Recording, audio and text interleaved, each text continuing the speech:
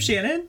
And I'm Rami, and this is Workplace Hugs, where we talk about interesting things we've read or learned to help us all expand our life toolkit with a whole bunch of empathy without a whole new degree. I'm still getting comfortable doing these intros, Shannon. I don't feel great about them.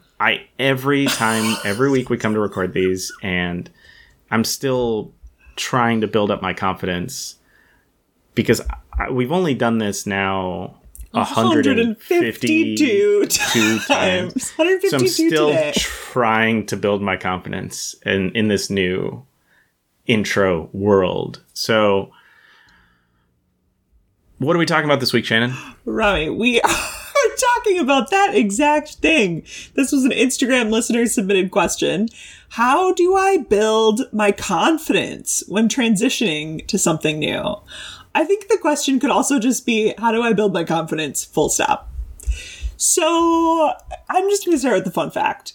I actually hate the pursuit of confidence.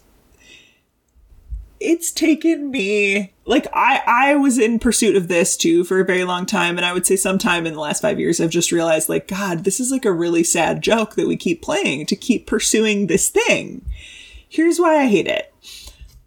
I think it's an output. It's not a thing that we can just do or be more of in and of itself. In fact, when we encourage people to just be more confident, that's encouraging a lot of fake it till you make it energy, which I think can be very problematic in other ways to workplace cultures or just to people as individuals. So I hate it.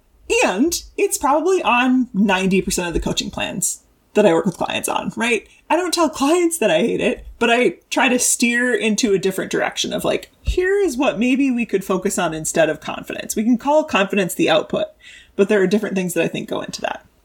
Can I ask you a question here? Yes. What if I'm in an industry where confidence is the only respectable trait of a human being? Give an example. I don't know, if I'm an investment banker or something. An attorney. Or an attorney. An attorney comes to mind because it's your confidence is make or break. I notice myself feeling really sad for you in my body because I think it feeds a lot of the imposter syndrome that comes up for folks. And I think those are the industries where I see imposter syndrome most, thinking about it in hindsight, of the attorneys and investment bankers I've coached. I'm not saying you can't just be more of it at all, but perhaps we think about what are the ingredients that you can focus on instead so that you might actually feel more authentically confident, right? Versus if you feel you're an attorney and you do kind of need to be in fake it till you make it zone, okay, fine. Fake it till you make it. And also do these two other things that we're going to be talking about today. Okay, can I tell a quick story about a lawyer? Yeah. So we have a lawyer at my company, and I was asking her about when she used to go into court. She doesn't going to court now. She is a corporate attorney. And she was telling me a story about how when she started out, she got in front of this judge who was notoriously just a really mean judge and an angry judge. Mm-hmm. And she was I've never been talked to like this again. Or before this, but he just ripped her a new one because he heard something and he thought that she had said something and it was not accurate. Mm-hmm. So he just went off and she kind of just let him yell at her, and then she kind of reiterated what she had said and clarified it. And then he had to eat crow because he was wrong and realized that he was wrong and just went off on this thing.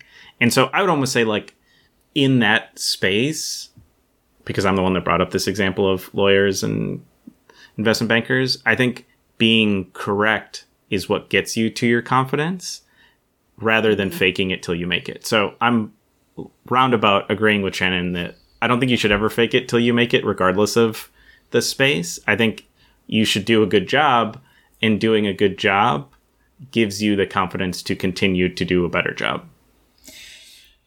Yes, and that can be problematic because I think a lot of lawyers struggle with perfectionist tendencies, and maybe it's out of that pressure to be like, well, I better be damn sure I'm right. Yep. And if we go back to the nuance of this question of like when I'm transitioning to something new, I think it's a really unfair expectation to put on yourself to think that you're going to be confident in new things. Yep. Like, huh? Like those two things do not go together. No. Whatsoever. Okay, so what should you focus on instead? If I'm saying like stop your relentless pursuit of confidence, what should you do instead?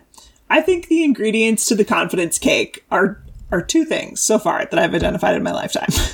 First is experimentation. Are you willing to consistently be trying and iterating from there in these new things that you're doing?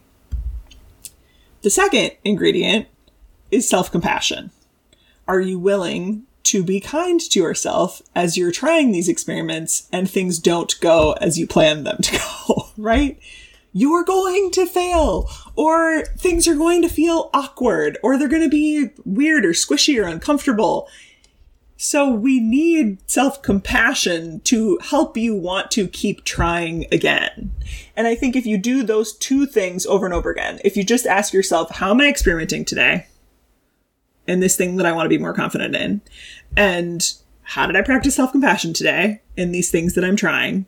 It will ultimately lead to more confidence. Frankly, I think about me and my coaching career. Man, I had no confidence when I first started out as a coach because I didn't know what the heck I was doing. Notice how I catch myself, so Robbie didn't have to mark this episode explicit.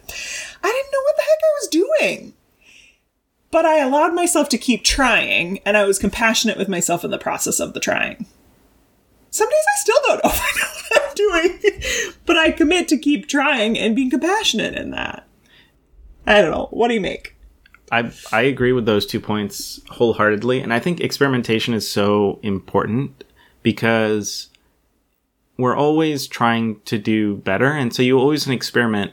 It's almost like A/B testing. Like, okay, I've done this thing. I know it works out pretty well, so I can do it that way. Or I can try it with a slight change and see if that's better. And if that's better, great. Let's learn. Log that in. That's a new part of how I do this thing. If it's worse, great. I learned from it. Let's not do that. We'll try another thing next time. And I think it's how do we constantly experiment, iterate, learn, and grow as a human being. And I think that's what gives us more confidence over time is that willingness to experiment and then have compassion when you don't get it right. Right? The worst thing that you could be is an experimenter who has no self-compassion. Oh my God, yeah. Because you'll have no confidence, right? Like you will just beat yourself up all the time because, it didn't work out. Yep, because I'm an idiot. Didn't work out again. And I don't think you'll be an experimenter for very long. No. Like, I don't think you're going to be an experimenter for very long. And newness, transitioning to something new, there's a longer learning curve there, right? So if you want to be able to keep experimenting, you need to be self-compassionate with yourself along the way. Would you say, if you think about things that you are authentically confident in now, were there any other ingredients that you would put in this cake of confidence that got you there? I think the only other one would be feedback, but I think you're getting that if you're experimenting. Yeah, right? It's maybe implied, but I like that you're making that explicit. I think feedback, right? Like feedback is going to help you know if what you're doing is working or if it's not working or why. And I think using that and self-compassion is all growth, right? Like that's the soil, water, and sun to getting yourself to bloom. Yeah, I love it. Sometimes, too, in any of these questions, confidence or otherwise, I go back to kids, and maybe that's just where I am right now on my parenting journey. But I think about, like, okay, if I was trying to help my kid be confident, what would I encourage her to do? Like, how would I encourage her to approach getting more confident in her gymnastic skills or her dancing or whatever it is? Try some shit. Be kind to yourself as you're trying some shit. Get some input from other people on what you think you could be doing better. And also from yourself. Be in reflection with yourself. What do you like about what you did? I'm asking Talia that all the time. What did you like about that dance routine you just did? What would you like to try again next time? Well, even at its most basic level, it's like, okay, my kid's afraid to go on the big slide, so let's go on the small slide. Okay, you want to hold my hand? Fine. We'll hold hands while we do the small slide. You good to do the small slide by yourself? Yes. Okay, cool. Let's go on the medium slide. All right, you need me to hold your hand? Great. Let's do it. And then you slowly get up to where they're like, yeah, I'm great. I can do the big slide by myself. Like, get out of here. I don't need your help anymore. And so it's just baby like steps maybe being another ingredient. But that, I think, is experimentation, right? Like, you experiment small and you keep experimenting and you just keep layering on your experimenting. So it's just another way of viewing it. Yeah. Okay. Well, listener, we hope this helped you think about how you might build confidence when transitioning to something new. I think the moral of the story is release your grip on focus on confidence, shift it to being focused on experimentation and self-compassion. And the subsets within experimentation would be getting feedback and taking some baby steps. Like, don't demand that you're going to go do the huge experiment. Like, start with the smaller one. Yeah. All right. We'd love for you to connect with us on Instagram at Workplace Hugs or LinkedIn. What's our question, Shannon?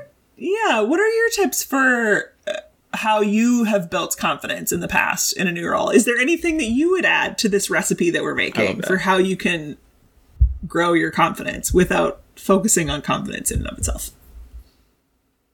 With that, I've been Shannon. I've been Rami, and this has been Workplace Hugs.